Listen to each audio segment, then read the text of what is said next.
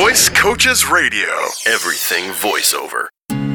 Hello and welcome once again to Voice Coaches Radio. I'm Warren Garling. And I'm Chris Charling. You know, with all the great animated feature movies and regularly scheduled animated TV series that Hollywood has been producing these days, it would be quite easy for Chris and I to talk to you every week about a different voiceover that we've heard on film or TV. Mm-hmm. Several reasons keep us from doing that, however. First, we're not critics. No, I am no one to point a finger. Yeah, at someone exactly. else's work. Yeah, I don't feel I fit into that category. Yeah, I don't know. I'm much more of an appreciator than a critic, so it doesn't work for me. But also, like, we would have to watch a ton of TV and a ton of movies, which, let's be real, I don't have time for that. Exactly. I'd love to, but I went on vacation and watched this movie that we're going to talk about. All right. So we may be critical at times about things when we're talking here, but we weren't hired as critics, so we don't often get a chance to review voiceover work that's had such a resurgence in movies and television over the last decade or so. There's one other reason I want to throw out here that we don't do this every week, and that is, even though it's huge, feature film and TV animation is a very small niche in the voiceover realm. Mm-hmm. All right. Now, if that's where you're headed, if that's where you want to go, hey, more power to you. Yeah. And if you've got the voice for that sort of thing, then we encourage you to get the training and get on the right path. And that's what we talk about here each week, and that's what we do professionally as voiceover teachers and instructors. And I think it speaks volumes about how large our field is when you see how ubiquitous this is. When people are like, oh, you mean, when we talk about voiceover, and they're like, oh, like commercials? And it's like, yeah, that's a part of it, yeah. But a really small part. Same with feature films and animation and stuff like that. There's a lot more out there, and that's why we don't talk about this stuff all the time, because it'd be easy to, but there's a lot more to it. Right. So that being said, every once in a while, there comes a movie that's just too good to ignore, and that happened this summer with the Pixar release Inside Out, and luckily, both of us have seen it. Yes. I went as an adult. I think, Chris, you kind of went as a father, probably, right? Yeah. And we'll talk about our experiences and just kind of share our thoughts on this unbelievable movie, which is setting box office records. That's great, and rightfully so, absolutely. Yeah. So you must be familiar with it because it's been everywhere, and hopefully you've seen it. Maybe you've even seen it a couple of times because it's again that good and that type of movie. I just so many accolades for Amy Poehler here. Now, she's a great actress and a great comedian to start with, and a terrific writer. But boy, does she really hit her stride. She really nailed it. It was awesome. She was really just so many different, such a huge range too. Even though she's playing Joy, I don't want to spoil too much of the movie, but she's got a fantastic range. And I found myself, Pixar, best casting in the world ever. They always do it. Yep. Always will say it. Mm-hmm. My favorite is Craig T. Nelson as Mr. Incredible. Like, still, the fact of like putting him together with Holly Hunter as husband and wife, the superheroes, amazing. But again, here they did an awesome job. Yeah. Amy Poehler was fantastic. And before I forget, because I didn't put this in our notes, Chris, but there is a voice that's in this Pixar movie that's been in every Pixar movie. Did you pick it out? John Ratzenberger? John Ratzenberger. Who was he? Yeah, he was in this. I heard his voice for a couple of moments. He had a very bit part, but they have not missed him being in any Pixar feature yet. He's their good luck charm. That's awesome. Yeah, I thought there was one that I'd seen recently. I'm trying to remember what it was. Well, he's in it. You just have to listen for him. Gotcha. Yeah. So it's something else. I didn't know a lot about Phyllis Smith, and I didn't do a lot of research on her, who plays Sadness. Are you familiar with her? Nope. No. But yet but my she voice, was perfectly cast. My wife recognized her voice and says, I know her from somewhere. So she's obviously probably from the TV side. Mm-hmm. Richard Kind, probably, when he comes on the screen. My favorite character in the movie. Bing Bong. Bing Bong, the imaginary friend of Riley. When he comes on the screen, he takes over, and boy, when he has a line. Well, anyway, go see the movie. It's just we don't want to go too far down that because we want to make sure that this is a happy podcast. Exactly. And then this is the reason that actually I went to the movie because Lewis Black, who plays Anger. I mean, again, his career's over at this point. Just genius. What else is there for him? Genius casting. Yeah, I mean, you can't pick a better person to embody Anger than Lewis Black. Exactly. Yeah. And how about Bill Hader? I love him always. He was fantastic as Fear. Just such a dynamic performer and so much elasticity to his voice. He's just awesome. He's always great. And of course, you're going to recognize the voice of Mindy Kaling. There are a couple that you probably won't recognize. They play the mom and the dad, but you know their names and you know their faces. Diane Lane plays the mom, and I never connected the voice to her. Nope. Just a great job. Yeah. And Kyle MacLachlan plays the dad. Again, they do such a great job of fitting a voice to a different looking character. Like, oh, that's the guy from the show that I never watched. Twin Peaks. Twin Peaks. Yeah, there you go. Yeah. It's funny that he's still remembered for that, and that's like a 30-year-old TV show. Yeah. I guess they might be bringing it back. I heard something about that. Yeah. And then you'll catch Paula Poundstone for a few minutes and Frank Oz. They have some bit parts, and so again, those are the recognizable folks that we wanted to talk about and separate out for some accolades because they were all great. My wife, what she was blown away by were the parents, so lifelike looking and so real acting. And so once again, you've got Diane Lane and Kyle MacLachlan that just sound like and act like a mom and dad. So again, put together very, very nicely, needless to say. Yeah. And we're excited about all these performances, and especially as again I said at the beginning, Amy Poehler. Here's the disappointing part in all this is there are no Oscars for voiceover. Okay. I mean, the film itself, I think so too. I think the film itself, obviously is going to be up for some awards when it comes time for award season.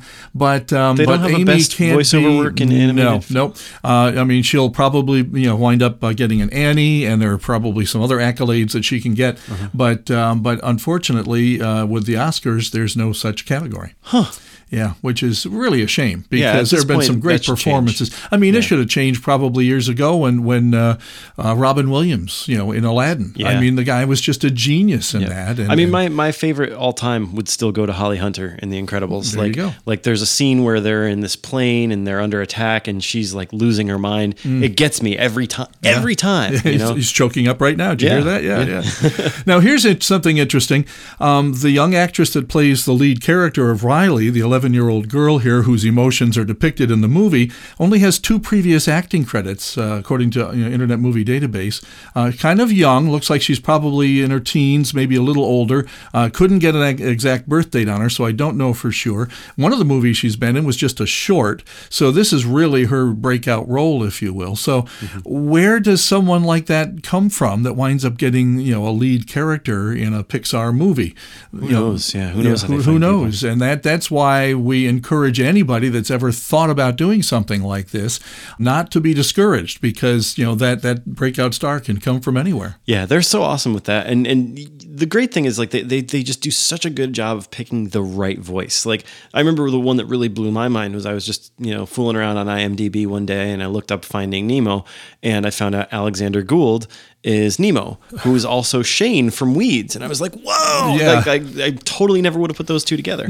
Yeah. I don't know if he's coming back for the sequel. It'd be cool. We'll have to see. Yeah, Finding Dory. That'll be out next year with Ellen DeGeneres returning in the lead role. That'll be cool. Yeah. So there's another group of actors in this film that I think also deserve to be talked about. And those are the people that I think there's kind of 2 tiers when you find animated voiceover work for films. There's these A-list celebrity types, and then there are the people who are bread and butter voice actors. And some of those you're going to see listed under additional voices in the credits. These people are experienced voice actors. Jess Harnell, who has worked on the upcoming Minions movie, and has done voiceover work for a ton of animated TV series like Penn Zero, Part-Time Hero. I love the name of that. Penn Zero, Part-Time Hero. I love how that rolls. Sophia the First, Pound Puppies, and what I know him best for, Wacko in Animaniacs. Okay, there you go.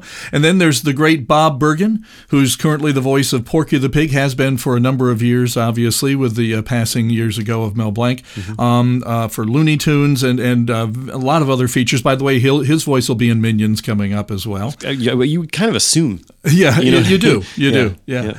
And then there's the 30-year voice acting veteran Danny Mann. He's done hundreds of movie and TV voices, too many to list here. But again, as Chris just said, this is like the other tier, or the second tier, if you will, of professionals that get parts in these movies. And they're in everything. Yes. Look one of the 3 of these guys up, and you're going to see that their acting credits might be a multiple of someone like Louis Black or Amy Poehler's. These people are constantly working. Yep. And that, of course, means that, again, you can make a business out of this full time. No doubt. It's not a terribly difficult thing to do. Mm-hmm. It's something that's easy and fun to get into, and then you just set your sights and go where you want to go with something like this. Now, are all these people members of SAG-AFTRA? Absolutely. Okay. Mm-hmm. Are some of them, most of them, perhaps based in Los Angeles? Well, right now, yes. Mm-hmm. Did they all start there? Definitely not. So. You start from wherever you're born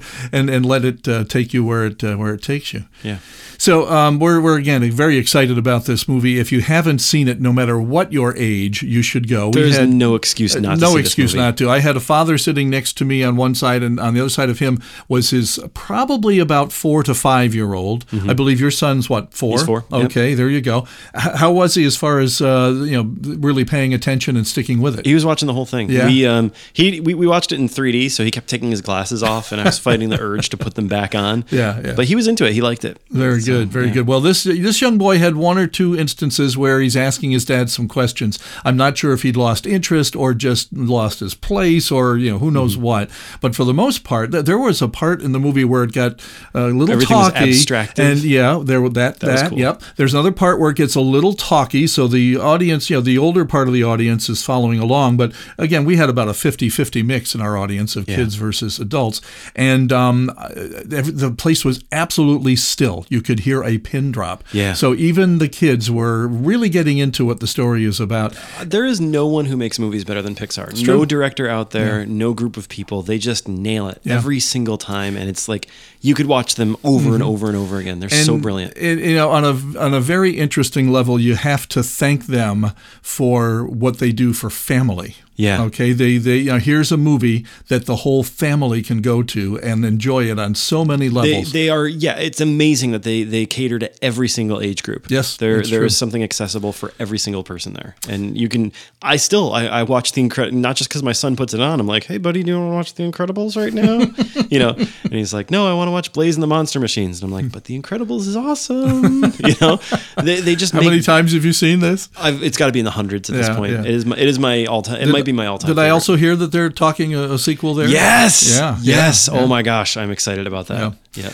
Well, again, hats off to Pixar and all the folks that made this such an enjoyable movie. The years and the hundreds of, if not thousands of people and then man hours that go into producing a feature like this.